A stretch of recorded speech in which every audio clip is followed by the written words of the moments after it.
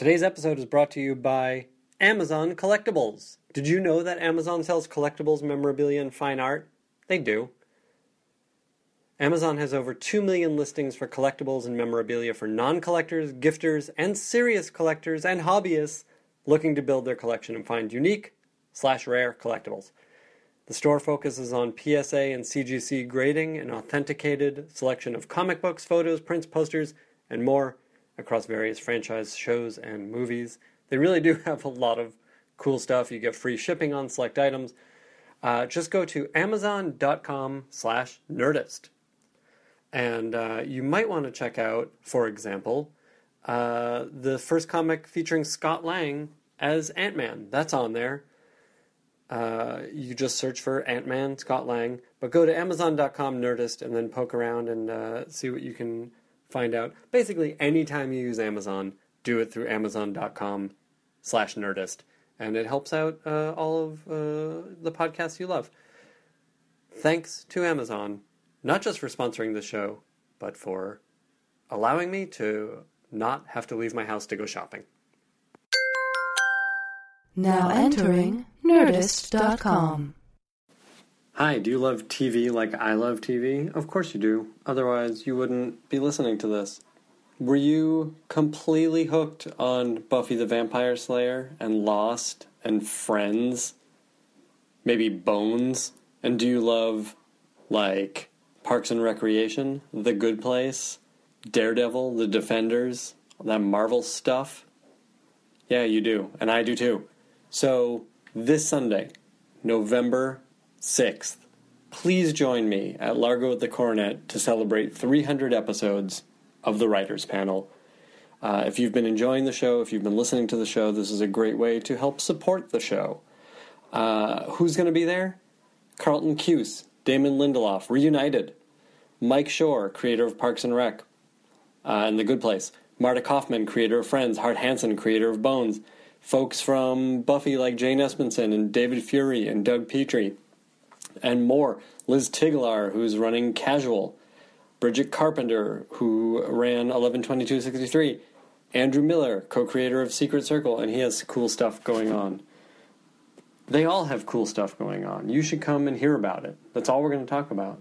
It should be a lot of fun. It's an amazing group of people we have amassed, sort of the tastemakers from the past 15 years of television, 20 years maybe. It's when I started doing this show, I never thought that it would last this long. I never thought I would stick with it this long, but I've loved having these conversations, and I'm always flattered that anyone besides me is interested in this.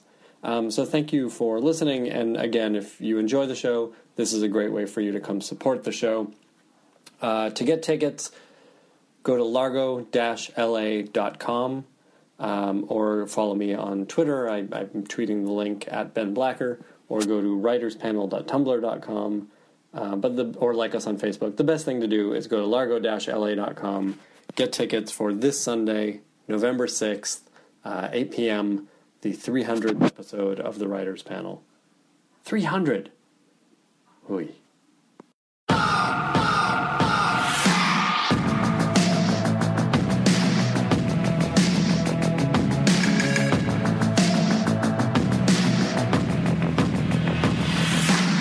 Your picture perfect blue, sunbathing on the moon, stars shining as your bones illuminate.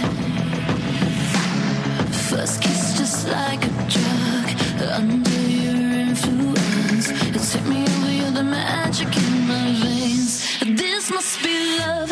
Boom, sound in my heart, the beat goes on and on and on and on. And boom, you make me feel good. Come on to me, come on to me now. Boom, sound in my heart, the beat goes on and on and on and on. And boom, you make me feel good. Come on to me, come on to me now.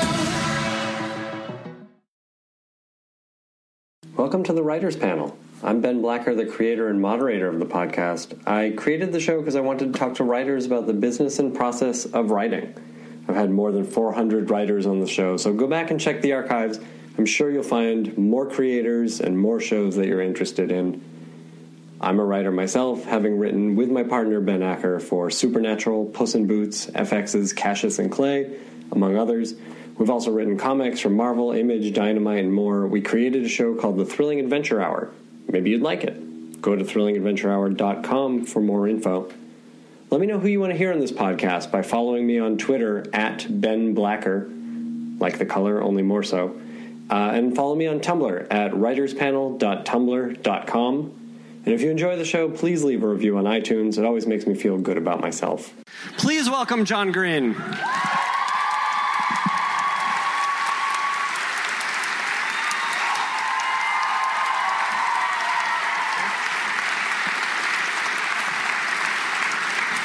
Hello, everyone. Thanks for being here. Thank you for being here. Oh, it's my pleasure and also my obligation because my brother made me. Let me ask you this, seriously. Now, I talk to a lot of television people, and then when I go and I talk to feature film people, they're solitary weirdos. Now, novelists, I suspect, are even more solitary weirdos. Is that what you are?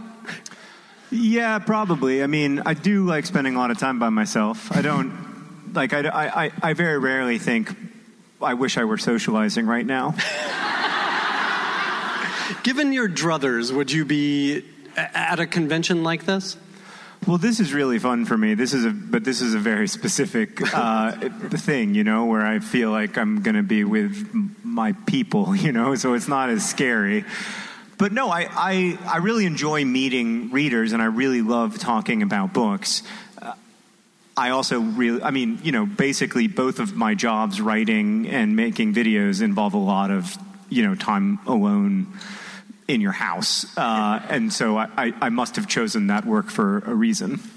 I'm curious. I mean, we know you best from these young adult novels. What kind of a teenager were you? Not a good one. Who was a good teenager, though? Yeah, but I was exceptionally bad, both at being a teenager and, in the larger sense of being naughty. Really? Yeah, oh yeah. In what way?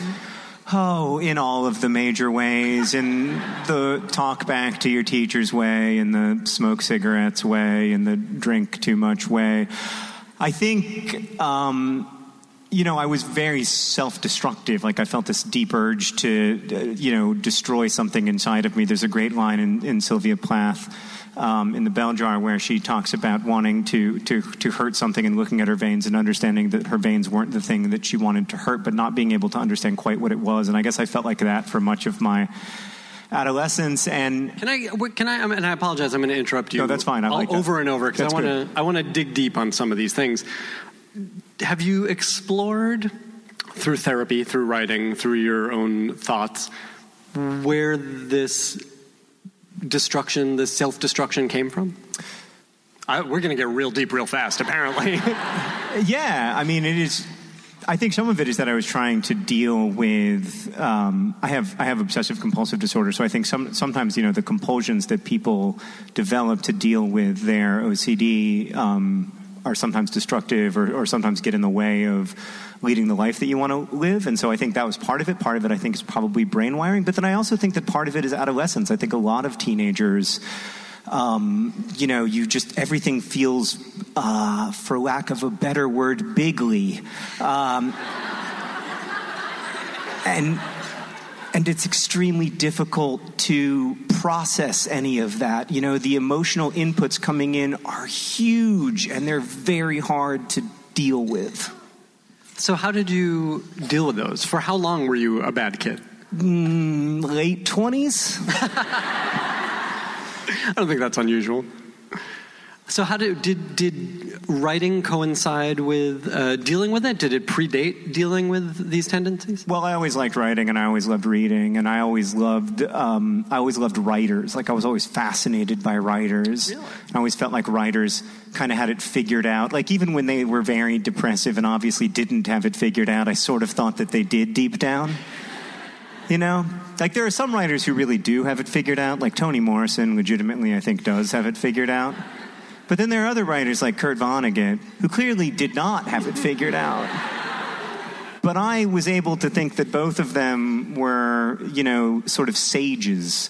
And I do think that books were a tremendous comfort to me when I was a high school and college student. They were this constant companion. What were you reading then? What were you, left to your own devices, what were you reading then? Well, I mean, a variety of things. I read pretty broadly, even in high school. Like, I've always liked romance novels, and I've always liked books that were marketed to girls. Like, I loved the Babysitter's Club when I was in elementary school and middle school. And actually, I reread a Babysitter's Club book after my college girlfriend dumped me, and it was good. You guys are laughing, but those are good books. And what is just good about there's them? a pastel cover on them, and you think they're not good, but they are. They're great. By the way, Anne M. Martin, the author of the Babysitter Club books, went on to win a Newbery Honor for a beautiful historical fiction book that she wrote, and she is a legitimately great writer. Anyway, it's slightly off topic. Well, I think, there's something that happens when you sort of discover reading or start to embrace reading, that there's this democratization.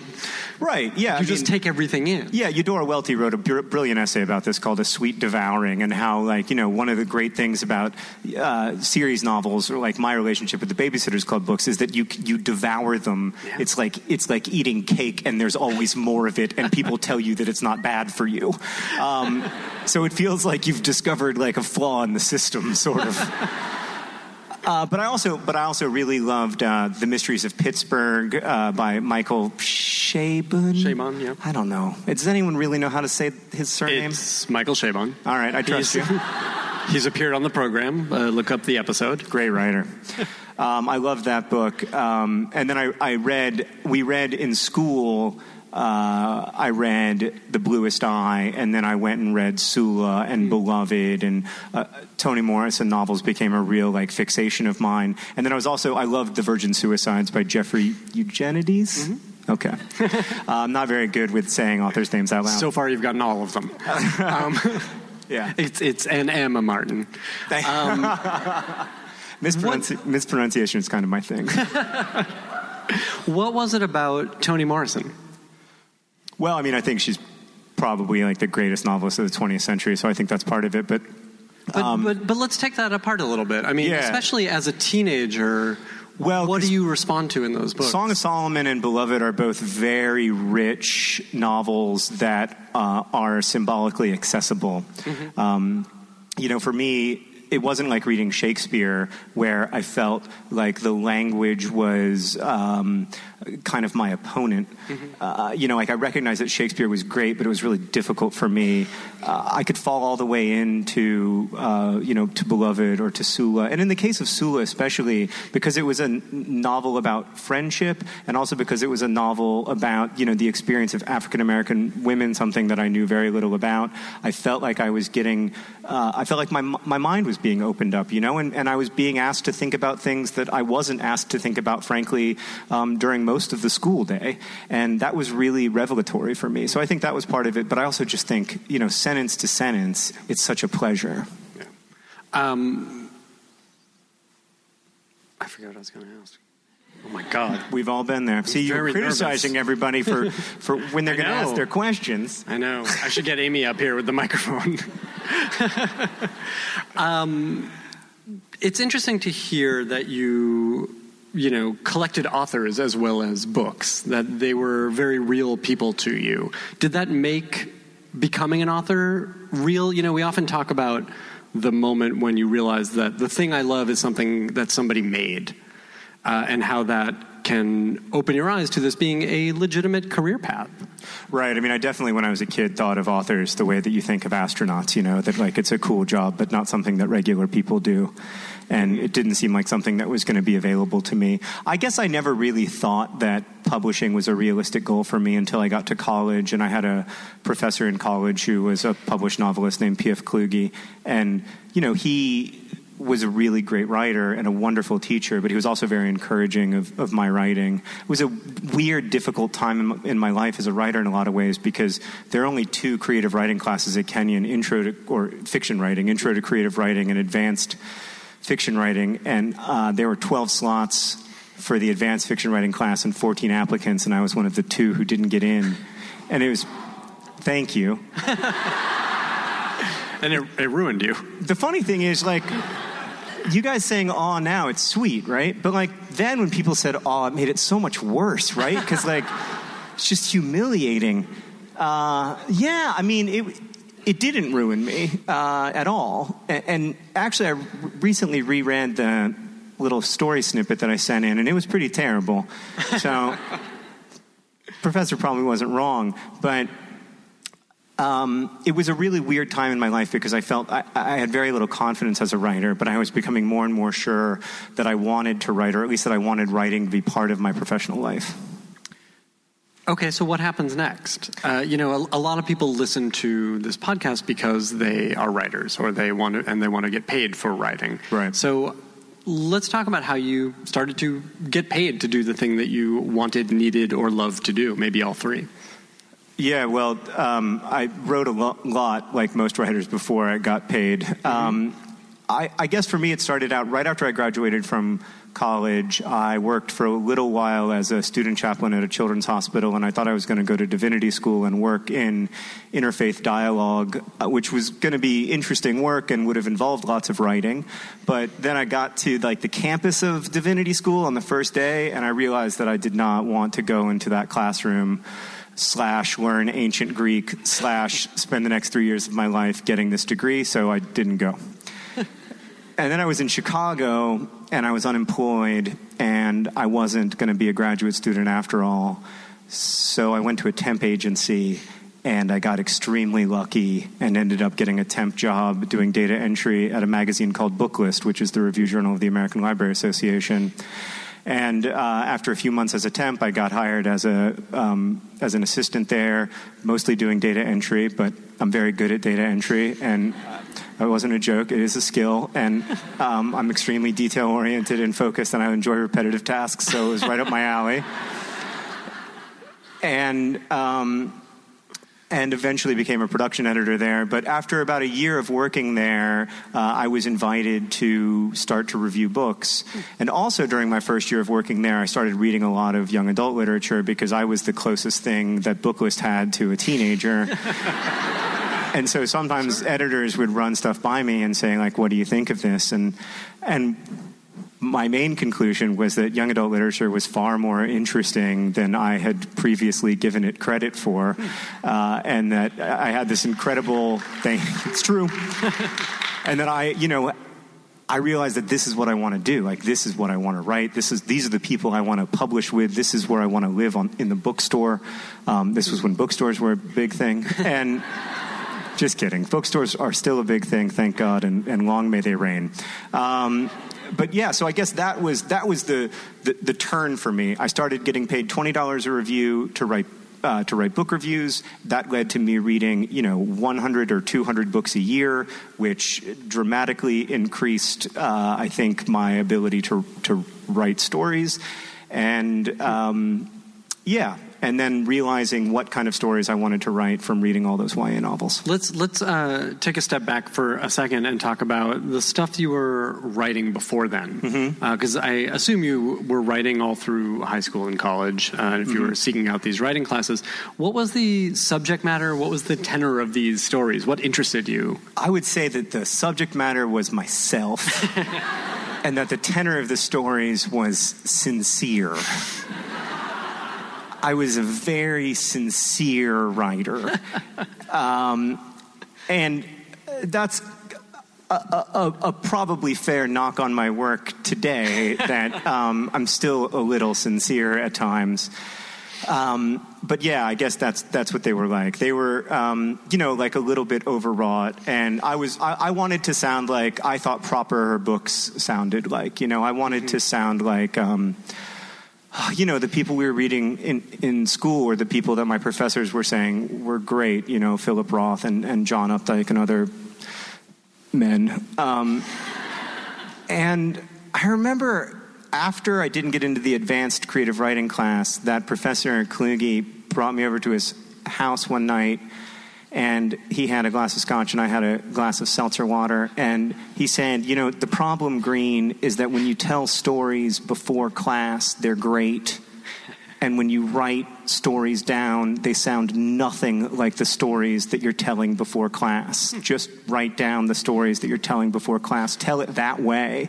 And that was like a huge revelatory moment for me. So let's take that apart for a minute. What does that mean? What do you think he meant by that, and what did you take from it? I think he meant like maybe I was trying to impress him rather than making something as a gift for people.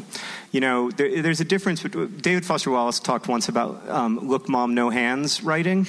You know, like you could, which by the way, I mean David Foster Wallace wasn't totally innocent of, but you can. You know, you can show people all the things that you can do, and you can try to impress them. But ultimately, I don't think that's what books are for. I don't think that's what books are to do. I think books are here to be like this weird mutual gift. You know, as a reader, you have to be generous with your time, and also you have to be generous as a reader, because you know, like when I read The Great Gatsby in high school, I thought it was terrible, and that is not The Great Gatsby's fault, right? That's my fault. That's my failure as a reader. But as a writer, you also have to try to be generous. You have to make something from a place of genuinely wanting to make a gift for someone, genuinely hoping that it will be useful in their lives, that it will be beautiful, that it will be meaningful to them, that it will be distracting, that it will be whatever you want it to be, and that people will be able to make some use out of it. And I think that's the shift in my mind that happened around like between 1999 and 2001, where I started to write more for an audience and more effectively for an audience. That's an interesting point, and I've never heard it quite put that way. And this may be a reductive question, but when starting a book, do you ask yourself, what am I giving to the audience? What basic, you know, human feeling am I trying to give them? I guess I don't really start there necessarily, but I do. Like I have it on my computer and like in the room where I write. Like to try not to make it about me. To try not to make it about me or proving something, or to have it not come from a place of resentment, but instead to try to make something for people, to be focused. Like it's like how you think differently when you're making someone a gift that you make by hand than when you're making something to sell on eBay. You just think about it differently. You approach it differently. And when I approach it from the perspective of trying to make it as a gift, it goes, I mean, it's spoken from someone who hasn't published a novel in 5 years, better on average, I think. It's an interesting thing. I mean, we often hear about a writer telling a story because it's a story that he or she has to tell. Yeah. Does that weigh in? Because that feels like a selfish act. Yeah, I mean, that's happened to me a couple times, but you have to twist the thing that you have to tell into something that's not just about you, or at least I do. I keep saying you as if I know how you write. I don't. I only know how I write. But I guess I have to take that. I mean, The Fault in Our Stars is the best example of a story that I genuinely had to write. I tried to write it for like 10 years, and I kept coming back to it, and I couldn't leave it no matter how hard I tried, and then eventually I wrote it. But I think I wasn't able to make the shift toward writing it until I could make the shift away from myself. In that case, it was literal, because in all the previous drafts of the book, there was this 22-year-old hospital chaplain who is like awkwardly handsome, and who is like, which I always am very praiseful of myself when I imagine fictive versions of myself. He's cute, and it's like, which doctor will he hook up with? When like really, when I was at the hospital, it was like nobody ever noticed me. I was like invisible. Yeah. Well, there is that aspect of fiction making, right? You get to live out some fantasy. Yeah, but for me, like, so what I did with The Fault in Our Stars was I took that 22-year-old wish fulfillment hospital chaplain character, and I said, I'm going to make you the worst author ever. Instead of making you the person that I wish I were and the life that I wish I had, I'm going to make you the life that I'm afraid I'm going to have. And that transition allowed me to write it. It takes it out of the selfishness, I guess. Yeah, of having to tell. I the hope story. so. I think it worked for people. Yeah. Do you guys like that book? Thank you. I mean, they can't say that I don't like it in front of me. It'd be weird. Some of them were shaking their heads. Okay. Not for me, thank you. It's okay. Let's talk about the young adult stuff that you read as a reader and reviewer. I'm curious about what was around at that time. I mean, if you were reading 100, 200 books a year, that's so much input. That's amazingly eye-opening. But what were the things that sort of stood out to you? Walter Dean Myers had a book out that year called Monster that won the first ever Prince Award. That's just an amazing book. Weird and beautiful and fair. Oh, God. What a giant of YA literature. Ellen Whitlinger had a book out that year called Hard Love that was about two kids who make a zine that I really loved. Laurie Halse Anderson's book Speak came out that year as well. It was amazing. It was like an amazing year for YA fiction. I'm going to go re-record that for the podcast. It was like an amazing year for YA fiction. It's important to use your articles. There were several other books. There was a book that year by a guy named Terry Truman called, I think, Stuck in Neutral. Thank you. God, we should just ask the audience what came out that year. They know better than I do. Stuck in Neutral, which I thought was a really interesting novel. I started the other thing, and I started reading like YA poetry too. Like I read Jackie Woodson books that year, and it was just the idea that they were writers like Laurie Halse Anderson, and M.T. Anderson's book Feed came out that year, and Jackie Woodson and Walter Dean Myers, and writers of that caliber were writing YA fiction, which I'd always thought was Sweet Valley High books, which, by the way, are not that bad. It was really exciting to me. Yeah, I mean, taking these as a group, what did you pull out of those other than these are real writers writing these things? Well, I guess what I pulled out of them was that, boy, there's a lot of different ways to write YA fiction, and this thing that I thought was one thing is, in fact, many, many, many things, you know? And then you start to read writers like Holly Black or like Patrick Ness, and you're like, okay, well, this is everything, really. This is everything. It's just that it focuses on teenagers, which is a time of life that interests me a lot as a writer. And also, I really like teenagers as readers. I think when I was starting out, though, a lot of it was I wanted to write for that audience because I wanted to write about that time of life, because most of my favorite writers had written about that time of life. You know, Catcher in the Rye is about that time of life, and Sula, like I talked about before, and The Adventures of Huckleberry Finn. And there's such a great American tradition of writing about coming of age, because we're sort of a country in this perpetual coming of age. So I think that was the initial attraction to me, but also just, the idea of having those people as colleagues was really exciting. It's interesting. I mean, at this time, and this was what, the mid-90s? It was much later than that, thank you. Was it really? Not that much later. Maybe like 99, 2000, 2000. Let's say 2000. I don't think it was that late.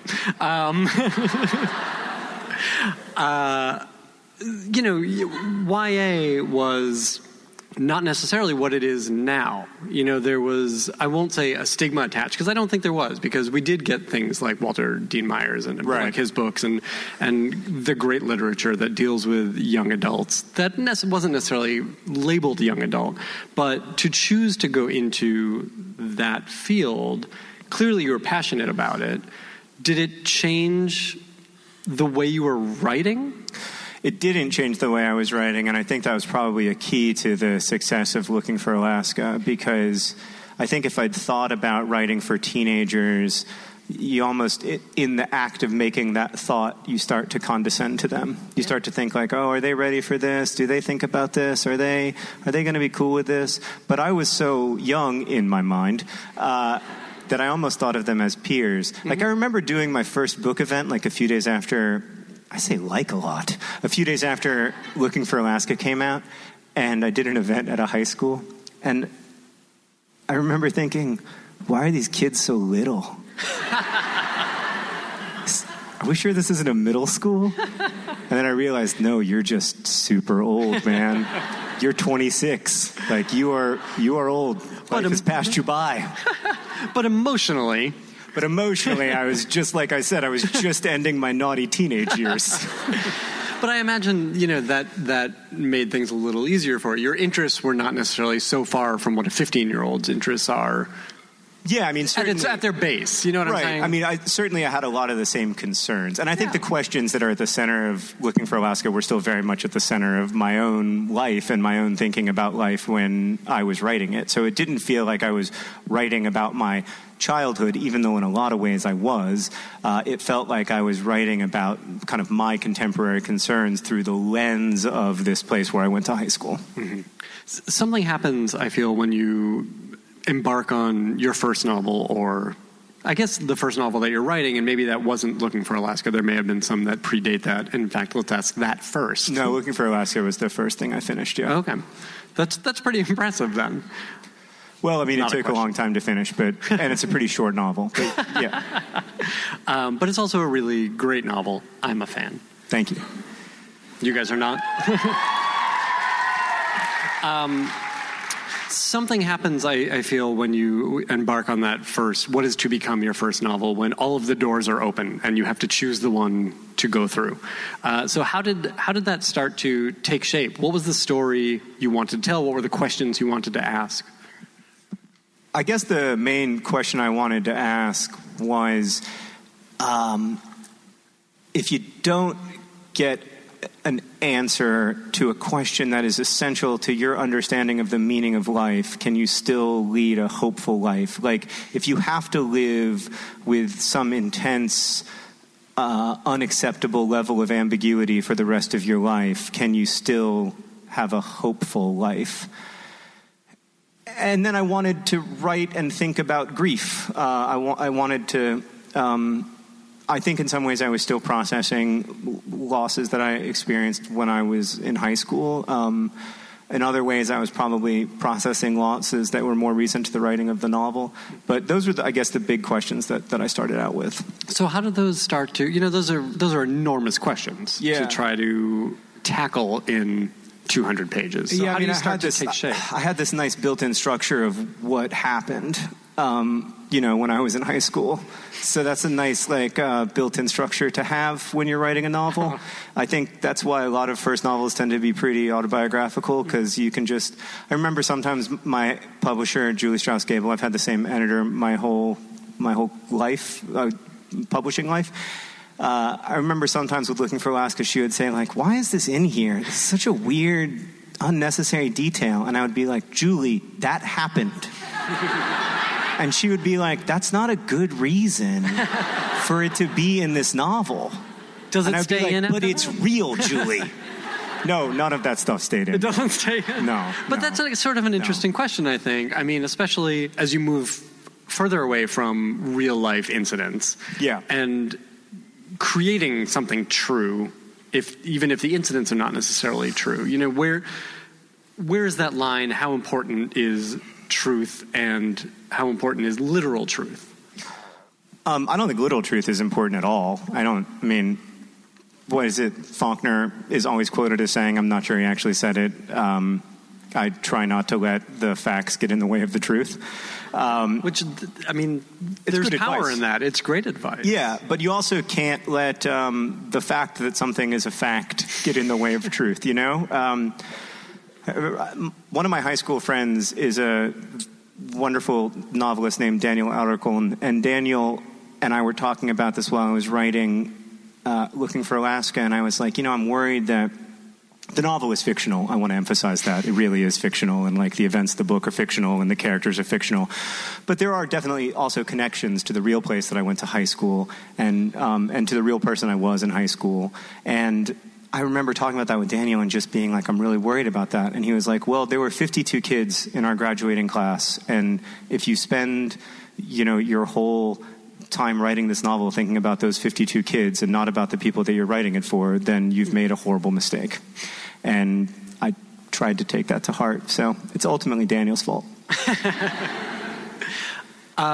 Looking at the novels that came after, is that advice something that you revisit? I mean, have you gotten in trouble? No, I haven't gotten in trouble, but I also, when it comes to my family, I mean, I try to ask people if it's okay, to use something. And I used to think that making books was more important than anything else that I would ever do, and that it was that anything that you sacrificed for the work was worth it because the work is all that matters. And that's ludicrous. That's so cringy and embarrassing and stupid. And I'm sorry if any of you believe that, but I just don't believe that at all. And I want to criticize past me for thinking that. It may be something you grow out of. Maybe. I mean, now that I have, children and a family, I do, I would never write in any direct way about my kids because I don't want them to ever read a book where they think like, well, my father was using his relationship with me to get at something fictional that he then sold.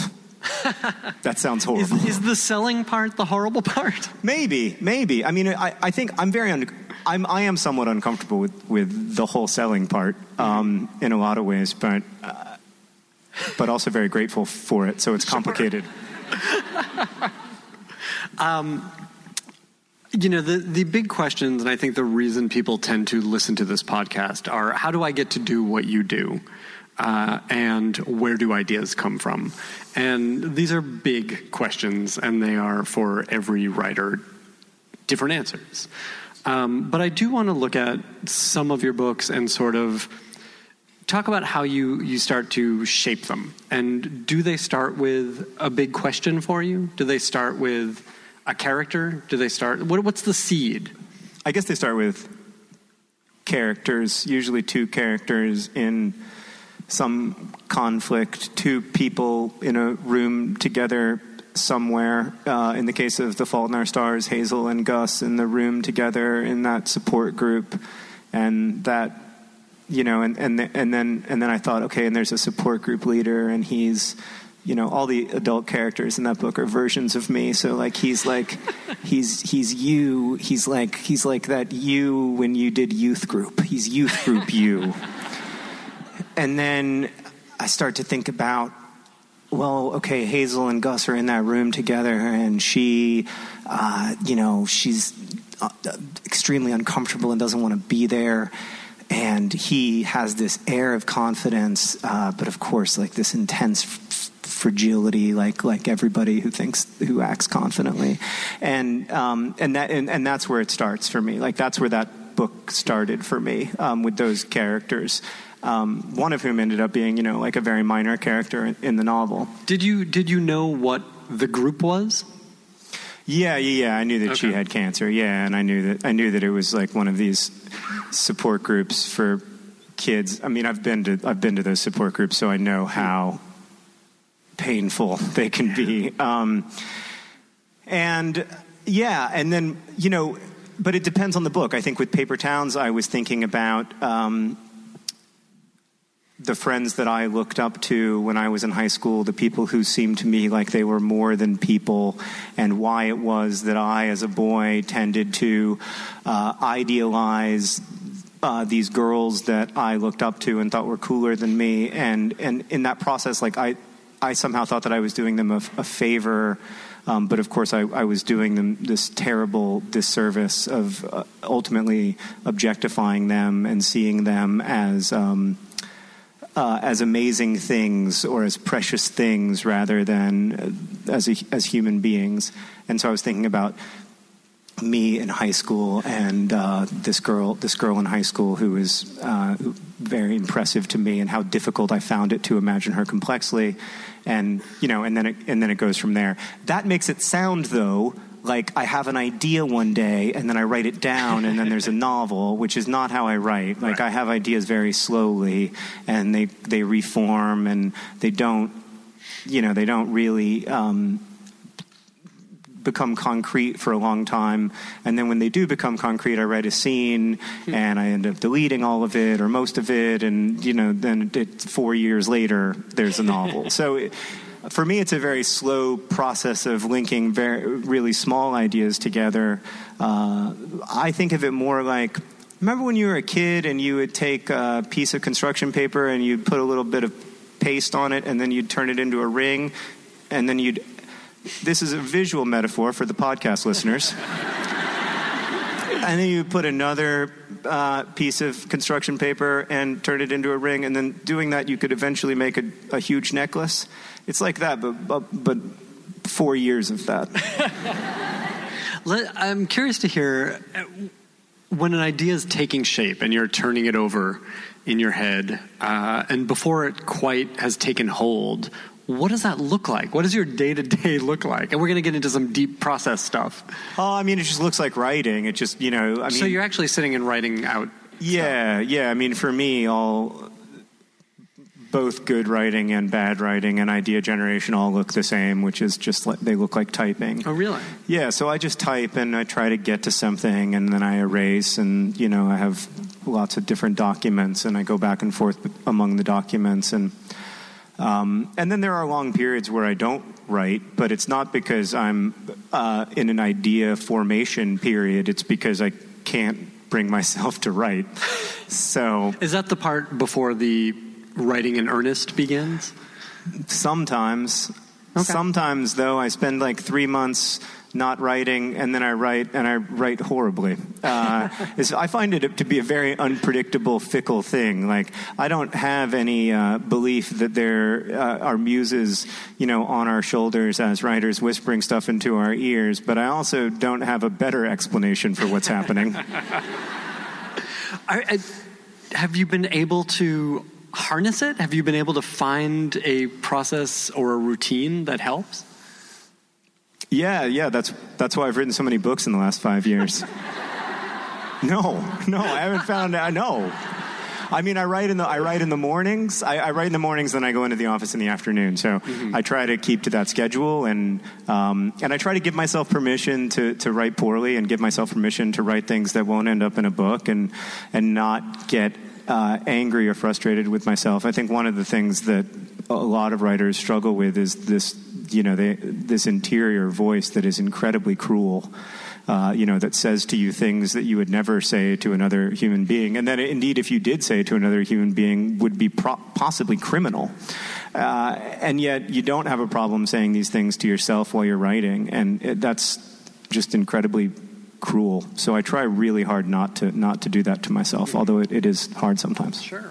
I mean, there's an inner critic, there's an inner editor, there's an inner parent. Right, yeah. All those voices are shouting at you at the same time, and you're just like, shh, I'm trying to write a sentence. When the novel starts coming, is it still in fits and stops? Sometimes it's still in fits and stops. Sometimes it comes pretty clean. But even when it comes clean, so there will be a period of 6 months at some point in this process for me where I write a draft of a novel, and at the beginning of the 6 months, I will have close to a blank Word document, and at the end of the 6 months, I'll have like a 250-page Word document. But I would say on average, like 80% of that Word doc gets deleted in the course of revision. So it's not, it does usually flow, but that doesn't mean that it's good. Sure.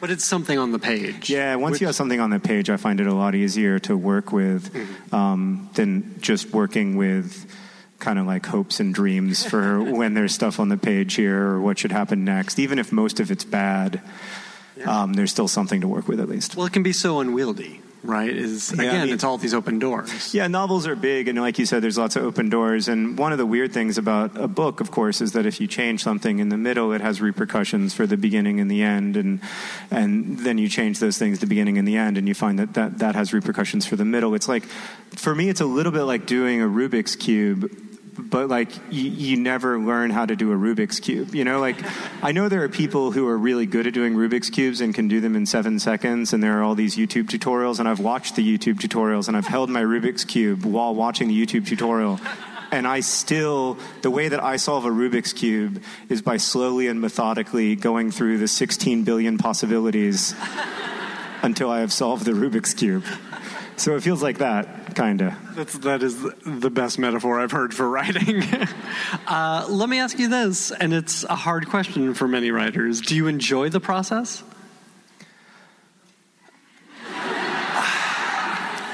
I don't think that's the right verb.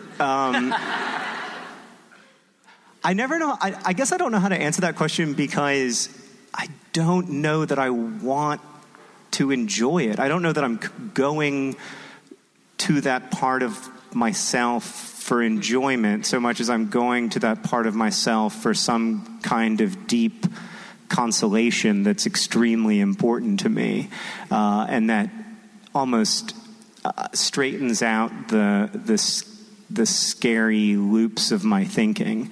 And that's what I think I find a lot of pleasure in. I don't know if it's enjoyment as such, but I really like it when, we all, even people who don't have obsessive thinking problems, often find themselves like thinking in spirals or thinking things that they don't necessarily want to think, which is a weird idea the more you think about it.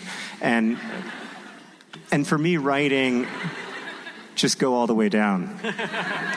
That idea goes all the way to the very bottom. Anyway, for me, the part of what writing does is like stretch those thoughts out into something that makes sense, into something that looks like a line instead of a scary squiggle that has no beginning or end. And there's a pleasure in that for sure. It's interesting hearing you talk about writing and reading your books and the visual thinking that comes across in both. Is this how you see the world? Is there a translation process that is palpable to you when you have fingers on keyboard? Probably. It's hard. Yeah, I don't like picture a movie in my mind or anything, but I think it's very difficult for us not to write in the context of images, just because the culture of images is so incredibly strong in contemporary life. Like, we're not very far removed in human history from most people never seeing an image in their lives or only seeing an image when they go to church. And suddenly we literally never go into a room without images. So I think it's really hard to separate the language from image at this point. But I do think visually, and I do sort of somewhat obsessively try to find metaphors or analogies to explain non-sensorial experiences in my head, Mm-hmm. I have a couple more questions. I have a lot more questions that I want to get to, but I want to make sure you guys get a chance. So now is the time. If you have a question, come stand up at this yellow line. While you do that, I'm going to ask John this. It's interesting to me to hear that 20% maybe what stays from that first draft. And I'm really curious, and I know these guys are too, to hear about wrong roads that you may have gone down and what you learned from them. Oh, God, so many wrong roads. Tell us the alternate realities of some of these books. My novel, Paper Towns, is about a young woman who goes missing and seems to have left clues behind as to her whereabouts.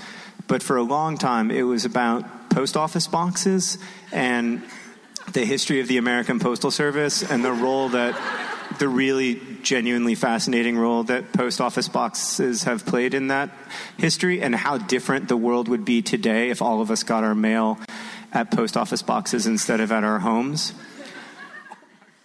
It was really good. Julie didn't like it as much as I did, though. Yeah. But did you know on finishing that version? Nope. Really? Nope. So it's stuck in there. Oh, yeah. No, and like, Julie refers to these things as tied to the tracks moments, because in not even the first draft, I regret to say, but in the second draft of The Fault in Our Stars, the novel ends shortly after this reclusive Dutch-American author, Peter Van Houten, ties one of the characters to railroad tracks as an exploration of the trolley problem, which is a really... interesting to me idea in philosophy, I guess. And Julie was like, I can't tell if this is a joke. And I was like, no, man, this is a really interesting way in to the trolley problem. And she was like, I don't think this is a book about the trolley problem. And I was like, well, that's where you're wrong. This really gives the rest of us hope. Yeah, and the weird thing is, like, then when I wrote the actual ending for The Fault in Our Stars, I remember thinking, she's gonna think this is crazy. And she read it and she was like, yeah, that's like a normal ending for a novel. I was like, okay.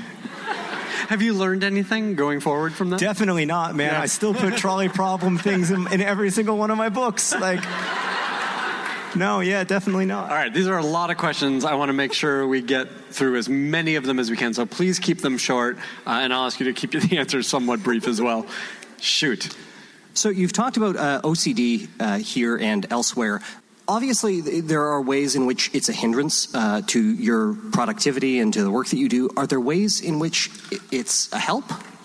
Yeah, probably. I want to be really careful not to link mental illness too closely with creative output, or to go down that, like, Homeland Carrie Matheson thing of, like, I have to go off my meds to solve the crime.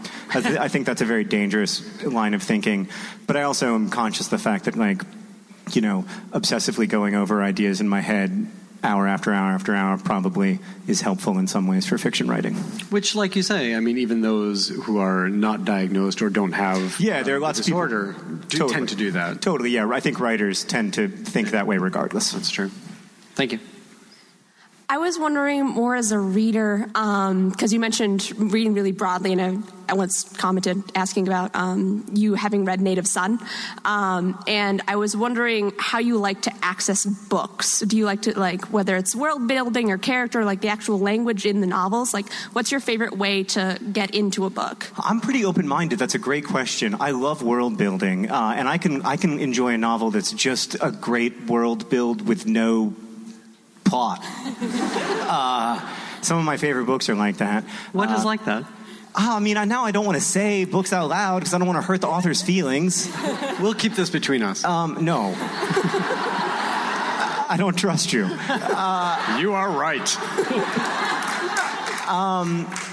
But I also, I guess I really love character-driven novels. I probably love character-driven novels the most. I love a good first-person voice. So I love character books.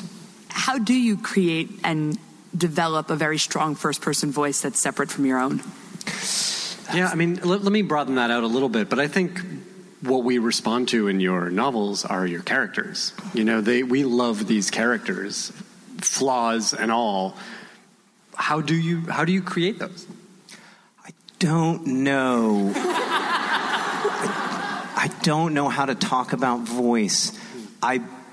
I don't, and I wish I feel like if I could talk about it or if I could understand it, then I could probably do it more easily and get into a voice and find it and then stay there.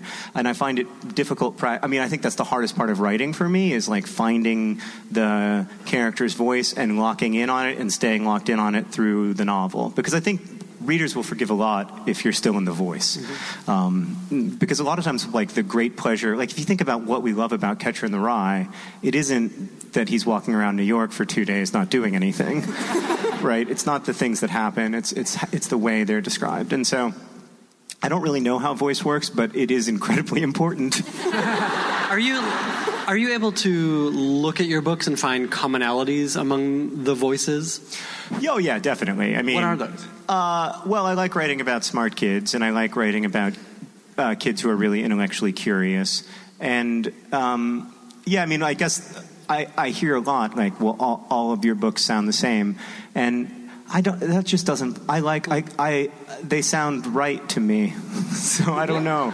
It's really hard to describe that, but, like, I'm just trying to get to a point where the character makes sense to me as a real person, where I can feel their lives with the same texture, or at least close to the same texture I feel my own life, is really like one of the things that's a huge relief for me about writing a novel, is that it allows you to escape yourself, right? Like there's this incredibly like horror movie level weird thing about being a person, which is that you are stuck inside of this one body with just this one consciousness, and like what exactly you are inside that body is not super clear, right? Like you can't even really establish what this you is that you keep talking about, but you know that you're like stuck inside of this body and that you can't be in any of the other bodies or see out of any of the other eyes.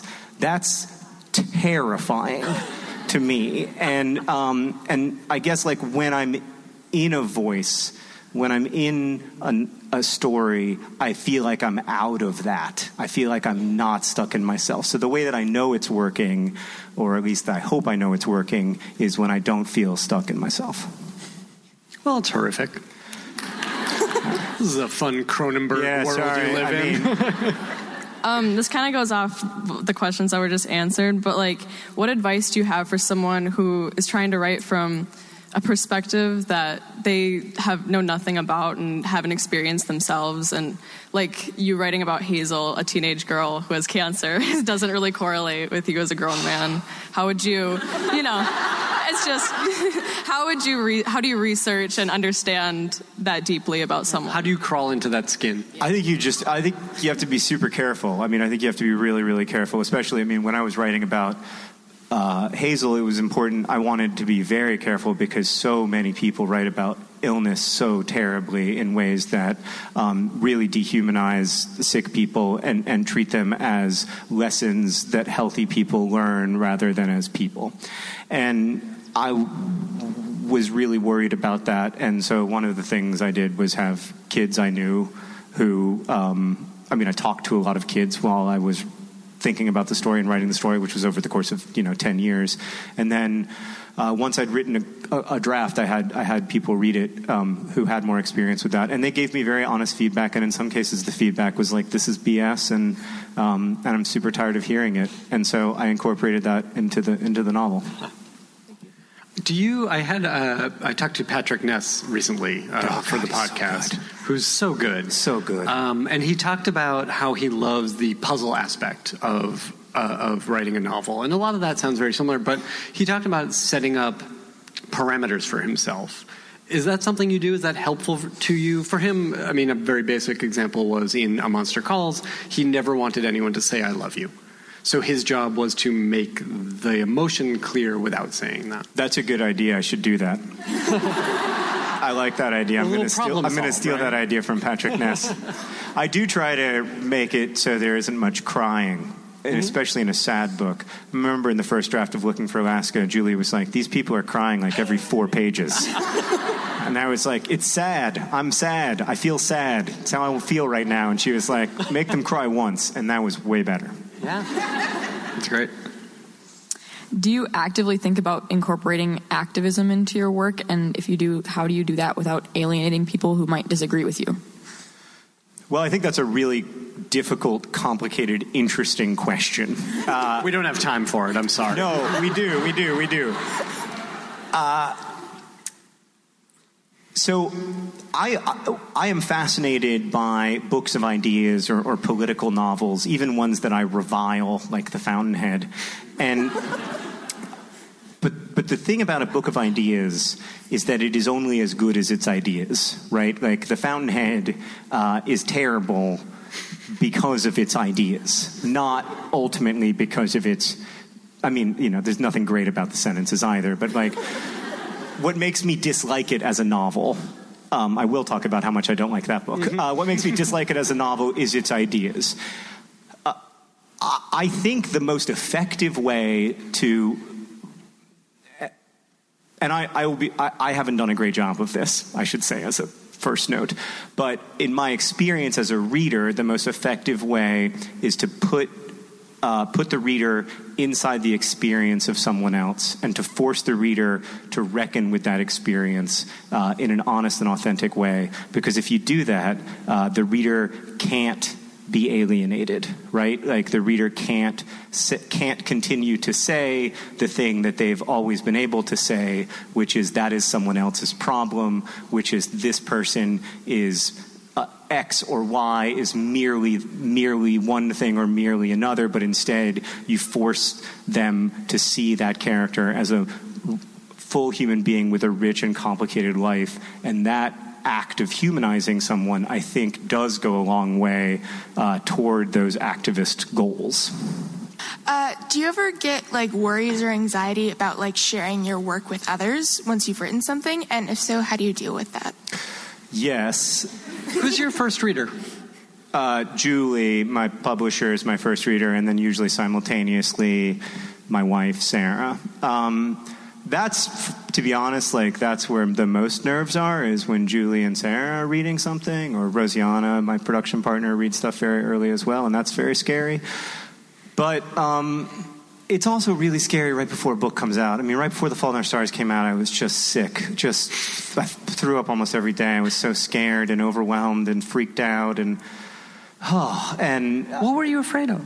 That people wouldn't like it, or alternately that they would like it, and that it would be this like huge seismic shift in my private life. Luckily, you came out of that unscathed. Yeah.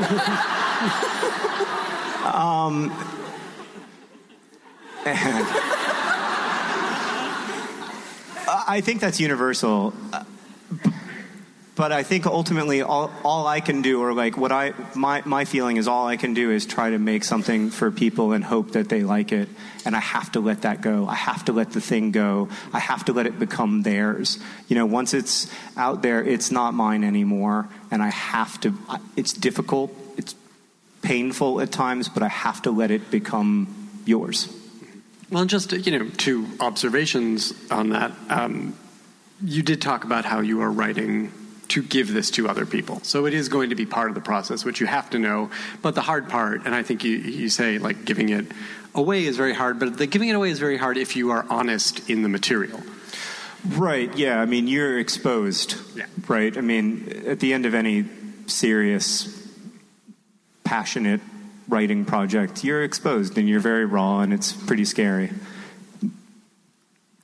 So how do you control or like deal with the uncontrollable thoughts that you don't want to be thinking about? And like, how do you be productive and be able to write with those?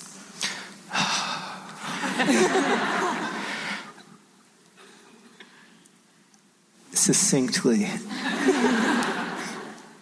So listen, it's your con. We got all night. Right, so the weird thing about having thoughts that you can't control, or thoughts that you didn't choose to have, and thoughts that you can't banish from your mind, is what does that even mean if you are, like, on some level, your thoughts, right? Like, regardless of whether you take the René Descartes, I think, therefore I am thing all the way to the final train stop, like, at some point, you have to reckon with this idea, well, if those thoughts aren't mine, whose are they exactly? From whence do they come, if not me, the only person who knows about them? And that's a really, like, painful, difficult thing to have to reckon with, because then you feel like it's your fault that you're having these thoughts. And for those of you who don't know, like, people with OCD often have these intrusive thoughts, which can be extremely horrifying. Like, in the hopes of making you feel better, I will give you an example of one of mine, which is that I will have this, like, extreme, I will find it unable to stop thinking about cutting off my own arm, which I don't want to do. I like having both my arms, but I can't stop thinking about it. And so what I guess, like, the gift for me is in understanding that I don't actually want to do that, and in understanding that, like, I'm not bad or gross or impure or worse than anyone else for having had that thought, and that allows me to say, okay, well, like, this is a weird, unpleasant thing that my brain does, and I wish it didn't do this thing, but, like, sometimes my back hurts, And like, that's a weird, unpleasant thing that happens to me. And I'm going to go on. I'm going to continue to be a person. And the other thing that I would say is that, like, to be honest, like, when it's really bad, I can't write. And so I can't write. Like, that sucks. But, you know, it's like having any other disability that prevents you from working sometimes. Like, that sucks. Try hard to get it treated. Almost all the time, mental health disorders are treatable, and it does get better. It may not be better forever, but it will get better, and then maybe it'll get worse again, and then it will get better again. And if I can just zoom out enough to say that like how it feels now is not how it's always going to feel, and not catastrophize and not think this is the rest of my life, it becomes much easier to live with. Thank you.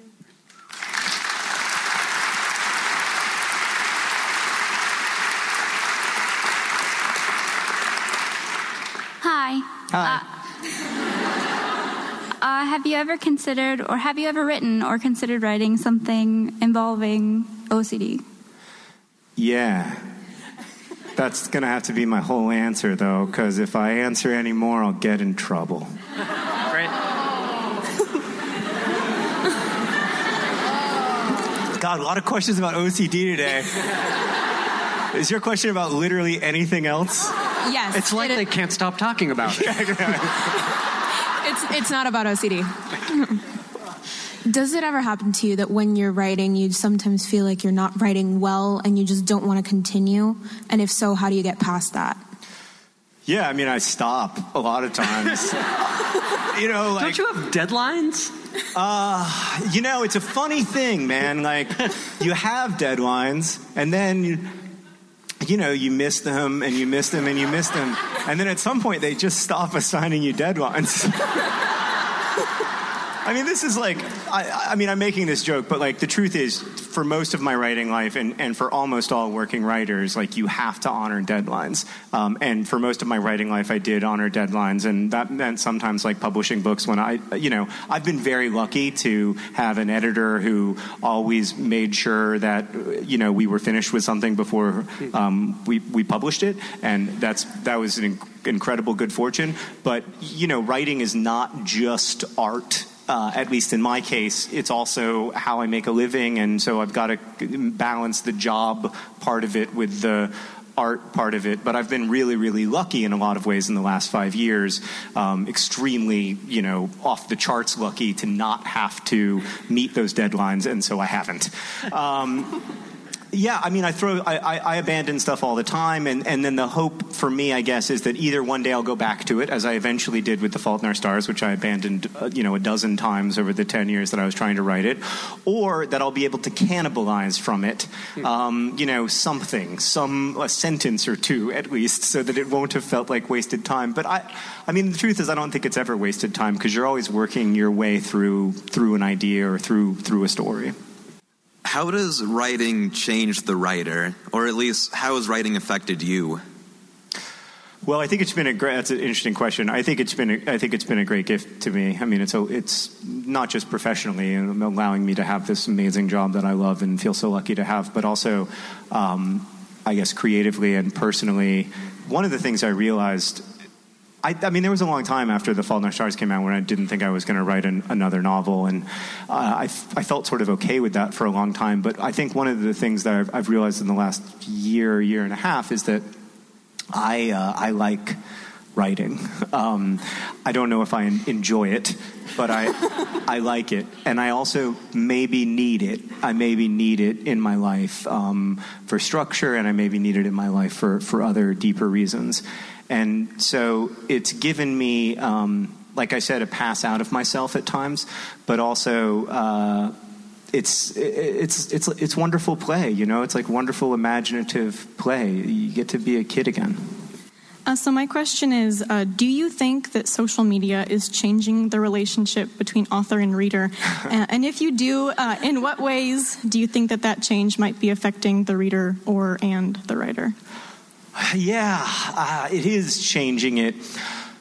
I think. Although maybe not as profoundly as I used to think it was. I remember I used to think like, oh, social media has made it so that the author is now inevitably a character in the book. And I have always sought a world where the author is dead and the author is irrelevant and what the author thinks doesn't matter, and if the author tells you what happens after the end of the story, then the author is being a jerk because the story belongs to its readers and the author can't comment on anything outside of the text.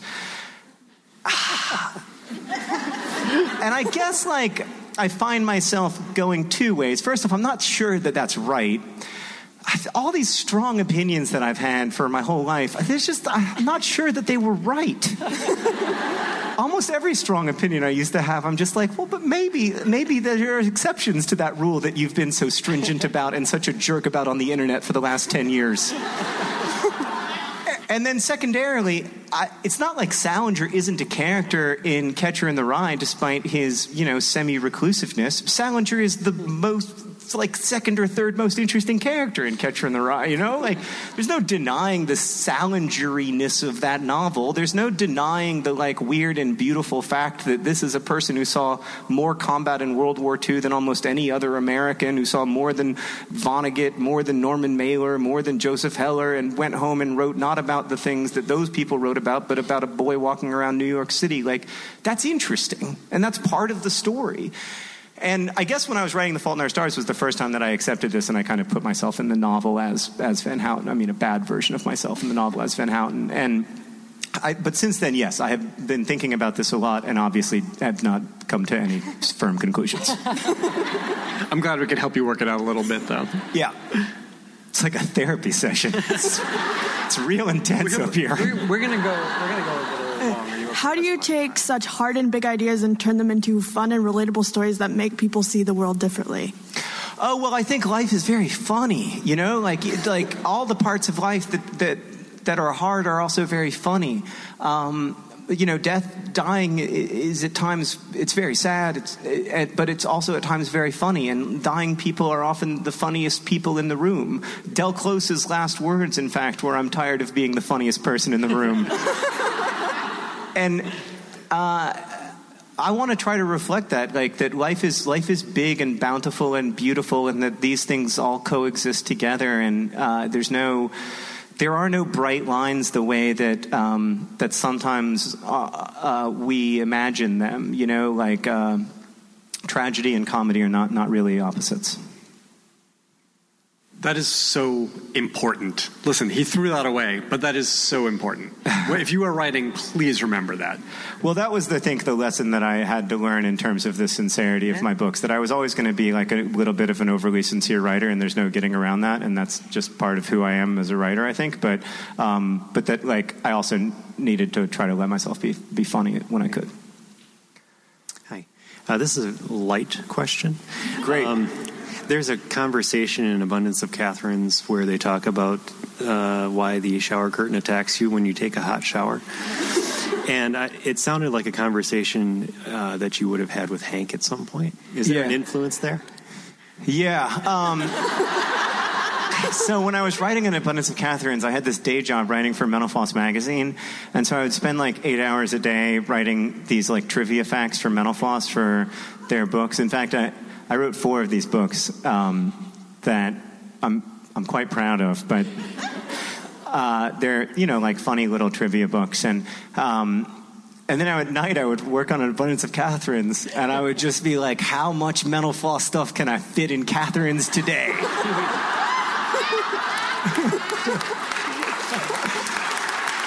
So it's not really something that came from a conversation with Hank, although it is totally the kind of question we would answer on Dear Hank and John. But it is, I definitely stole it from Mental Floss. So thanks, Mental Floss. Do you have any advice about balancing being a writer with being a parent? Oh. It's hard, isn't it? It's so hard. They just have so many needs. The books, the writers, or the kids? Oh, yeah. Everybody is just a big ball of need. It's really, really hard. It's especially hard if you're the primary caregiver and you're there all day, or if you are working a full-time job and parenting and trying to write. I know a lot of people who've done it successfully by getting up extremely early. The way that I do it is, I'm really, really lucky to be able to write for 3 or 4 hours in the morning, and we have childcare during that time, and I'm able to write then. And then I also write after the kids go to bed. One of the problems with that, though, of course, is that you're extremely tired by the time the kids go to bed, and you're pretty drained, and it's really hard to, get your energy up to do anything other than, watch TV. So that is not really helpful advice, but I think if you can find that hour or 2 hours a day, sometimes that's enough. Sometimes that's enough to keep momentum on a project.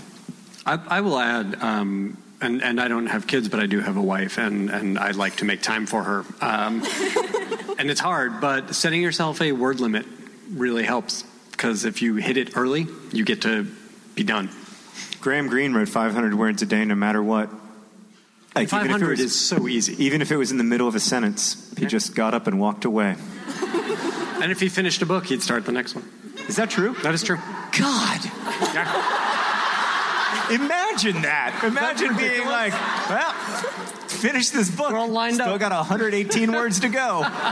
Guess I'll start the next one. But 1,000 words, 500 words is doable. It doesn't seem insurmountable, but it also is, it's substantive. It's substantive. Yeah, 500 words a day, you write 50,000 words in 100 days. If I could do that, I'd be killing it. You mentioned several times that you haven't written a book within the last 5 years, but you've done many other things over the last 5 years, not least of which is the videos over the Syrian refugees and the African healthcare. What drives you to go beyond just your own personal living and to move past just being a writer, but moving forward through and helping others? Well, I've always been lucky to have work other than writing.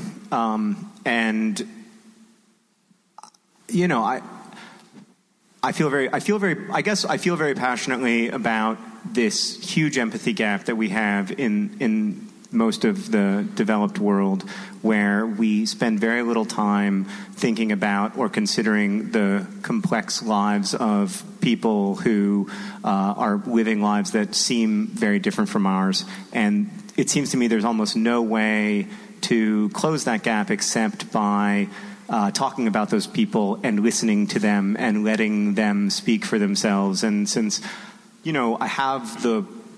we've lucked into this platform, my brother and I I guess we feel a responsibility to try to use it when possible. I have little kids, so I try not to take more than 1 or 2 trips a year, but when possible, to hear from those people, hear directly from their voices, and also hear their stories in hopes of understanding it, because otherwise it's easy to see people as statistics, or it's easy to imagine people's lives very simplistically. And so I think a big part of what we're trying to do in our online video work is open up the world, and we see that as part of it. And for listeners who may not be familiar, where can they find the videos and the? Oh yeah, I make videos at youtube.com/vlogbrothers. That's yeah. And we also have an educational video show called Crash Course. So, how do you decide what to read and what not to read?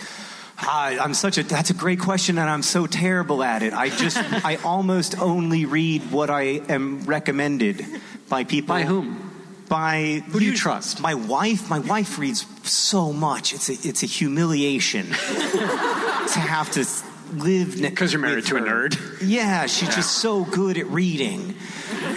So yeah, Sarah recommends a lot of books to me, and then I guess through the ether. And then at this point in my life, there are writers I really like. So I read, like if Colson Whitehead has a new book out, when that book came out, it just came to my house, and so I was like, I guess I should read this. Yeah. So I guess it depends on the book, but mostly from recommendations, occasionally from book reviews. The New York Times Book Review I read every week, so. We got to fly through a bunch of these. Okay, sorry. Let's go. I'll answer them fast. You're doing great. How do you know when to stop trying to pursue something professionally, specifically within the arts? Like, where do you draw the line between following your dreams and then just being realistic? Answer that quickly.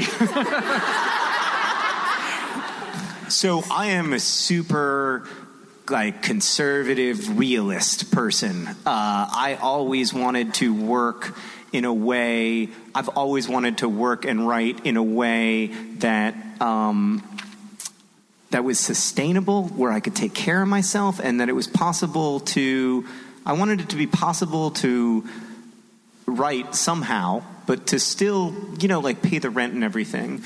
And so I would just say, do both. Like William Carlos Williams being a doctor and a poet. Just do it all. Just don't have a social life.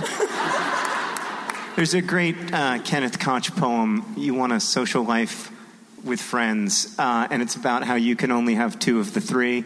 You can have a meaningful love life, a social life, or a life in the arts. You can have two. It's a great poem. I don't think it's true, but it's funny.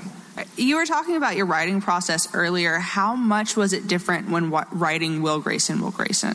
Oh, it was vastly different because it was so fun. So I wrote this novel, Will Grayson, with my friend David Levithan, and we just wrote the chapters back and forth, and we had a blast. And it was super fun and funny and enjoyable.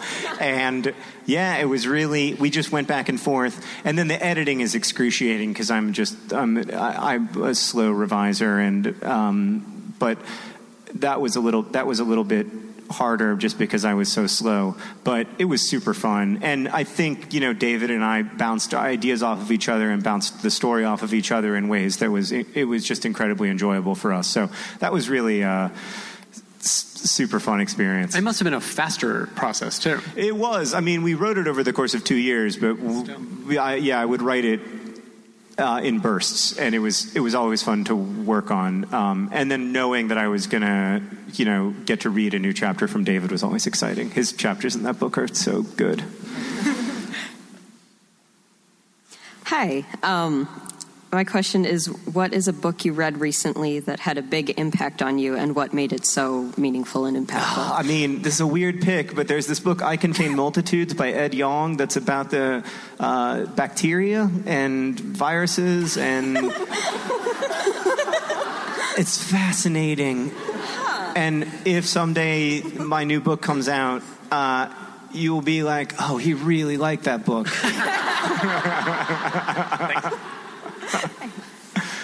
How do you write something as a gift to an audience without letting your imagining of what their opinions on that will be hinder the writing process? That's a great question.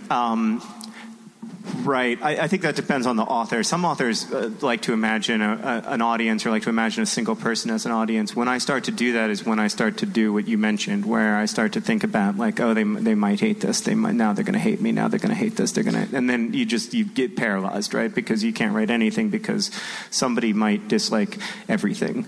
So I think of you very vaguely and facelessly, as a series of spirits in the ether, rather than having to think about you as a person not liking my work. If that makes sense. I'm sorry you don't like his work. You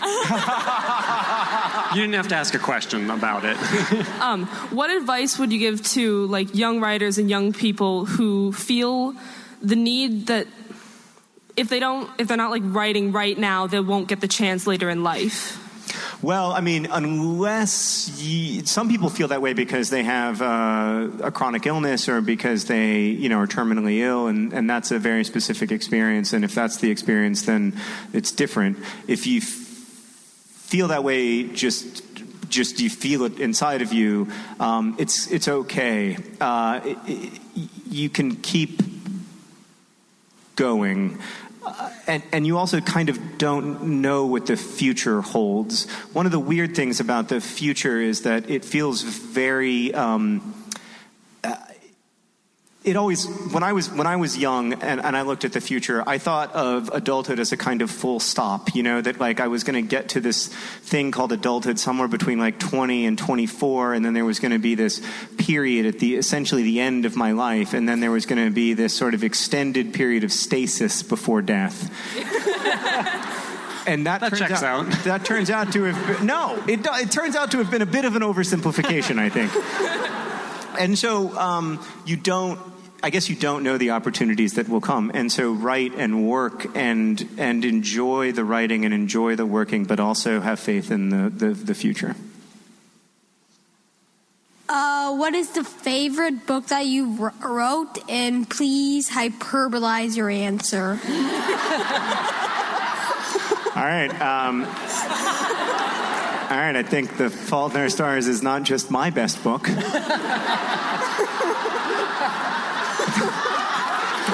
I can't say it. You know why I can't say it?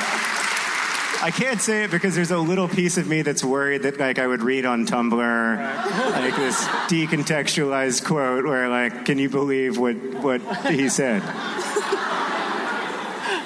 As someone who is a parent of 2 humans who will eventually be young adults, do you feel like that has affected the way that you write to that audience? And if so, how? Yeah, I mean, probably. It's harder and harder, right, to go into that headspace that I was in when I was 23, writing Looking for Alaska, where I wasn't worried about teenagers or them being okay, because I felt like, I was in the trenches with them. And I don't feel that way anymore. I feel conscious of the fact that I'm much older. The relationship with my audience is very different, much more formal. Much more of an older person's relationship with younger people. And I do think that's probably inevitably affected my writing. I think parenthood is part of that, but I also think just getting older is part of it. But on the other hand, in a lot of ways, it's opened me up to the idea that parents can be interesting characters in young adult novels, which was not something that ever occurred to me until I was a parent. And I was suddenly like, well, these people are vastly underrated. Who will sing their praises?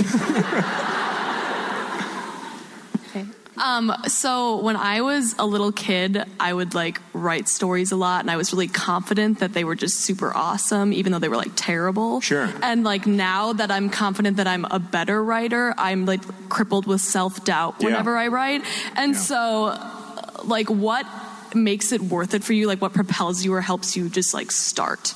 The weird thing about being, in my experience anyway, one of the weird things about writing is that you go back and forth between these weird poles. Writers a lot of times go back and forth between secretly thinking I might be a genius, an actual genius, and then thinking I'm the actual worst. And there's never anything in the middle, right? It's like a seismograph or something. There's either an earthquake or there's not. The truth, of course, is in the middle. And you just have to tell yourself that your brain is lying to you. It's very easy for me to tell myself that my brain is lying to me because it lies to me so much, but I know it's probably harder for other people, but your brain is just lying to you. How do you know when a story is complete enough to show it to somebody? Oh, I don't know. It's a great question. Well, you don't care about deadlines. Yeah, exactly. Well, I mean, I guess it's when you've got the main character, tied to the railroad tracks by her favorite author. That's when you should probably share it. It's when you're so stuck inside of your head that you don't know that that's a bad idea. It's probably when you should share it. This question's for my sister who couldn't be here because she had to work. What's your favorite snack to eat with Diet Dr. Pepper? My favorite snack to eat with Diet Dr. Pepper? Snickers bars.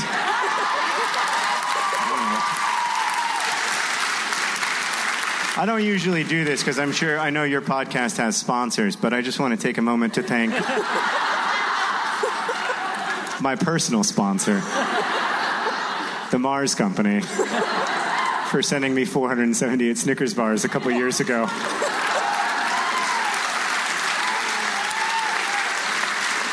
They've gotten more mileage out of those 478 Snickers bars. Anyway.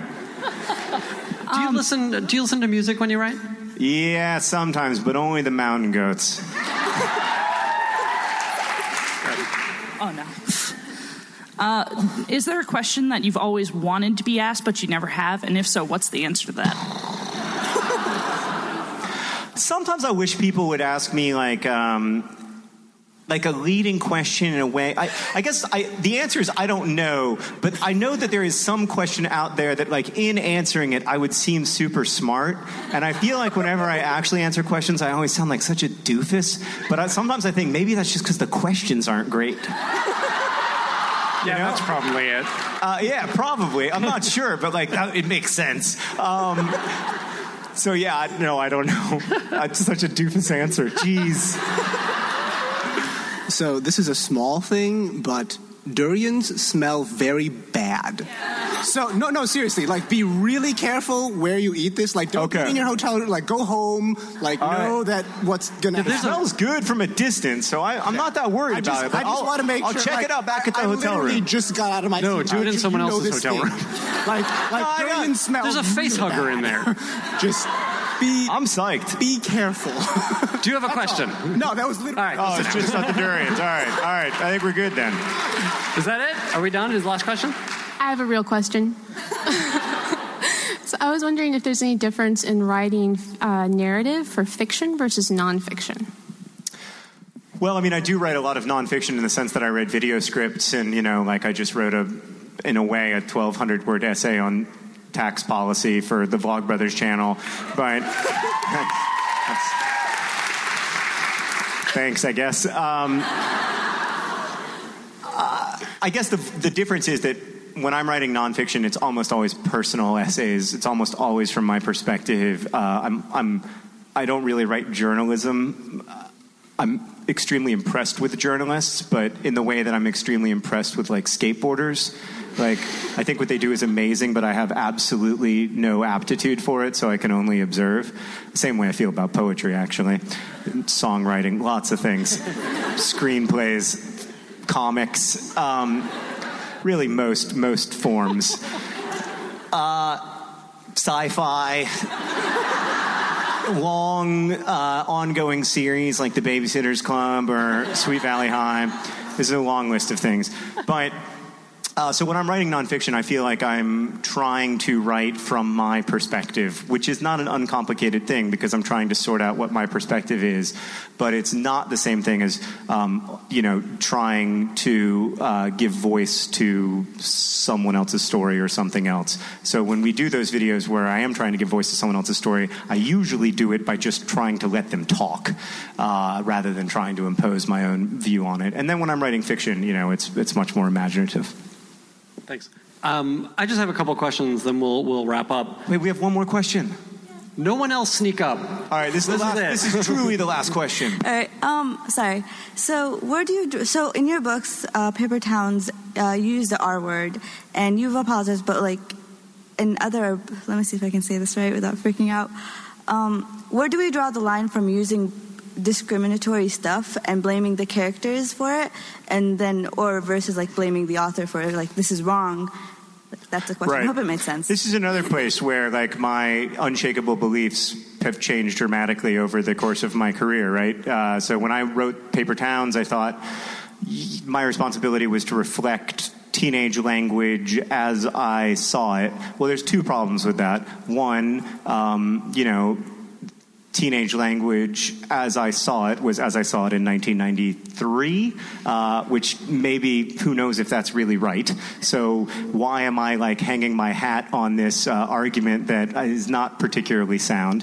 And two, in a novel that's about trying to imagine others complexly, why would you use this very essentializing and objectifying language that's going to be hurtful for people?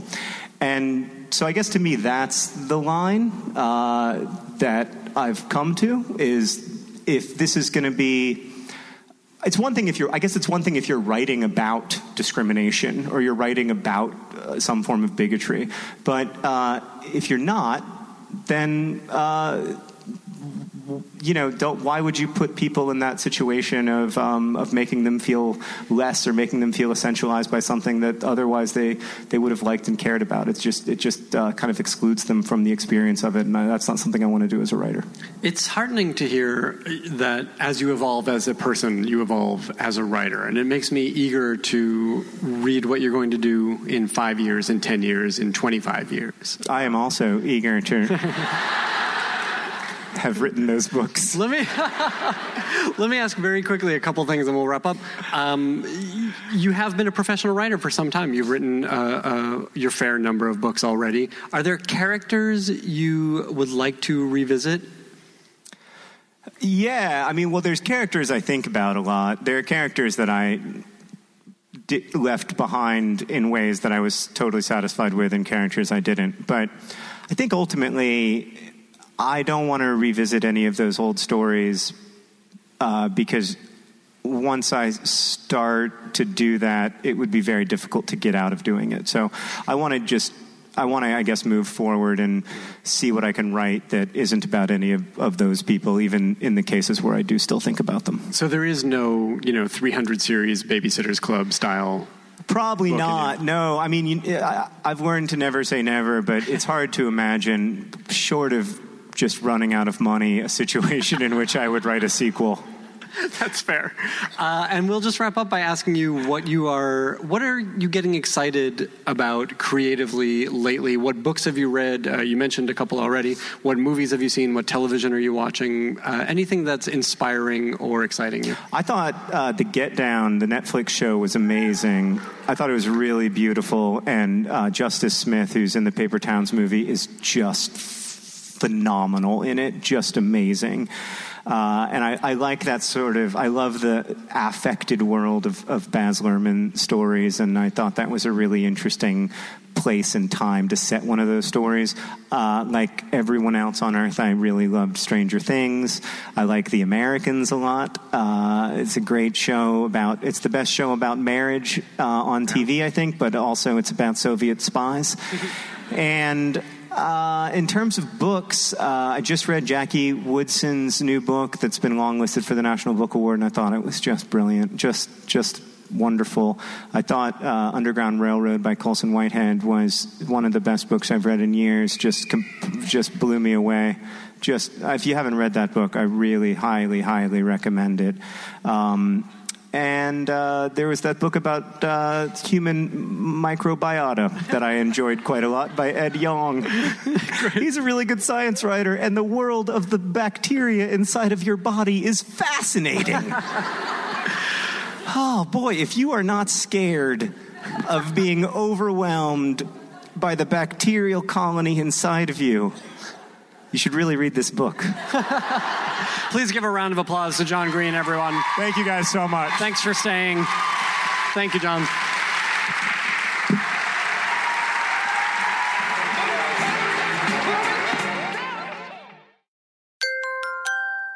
Now leaving Nerdist.com.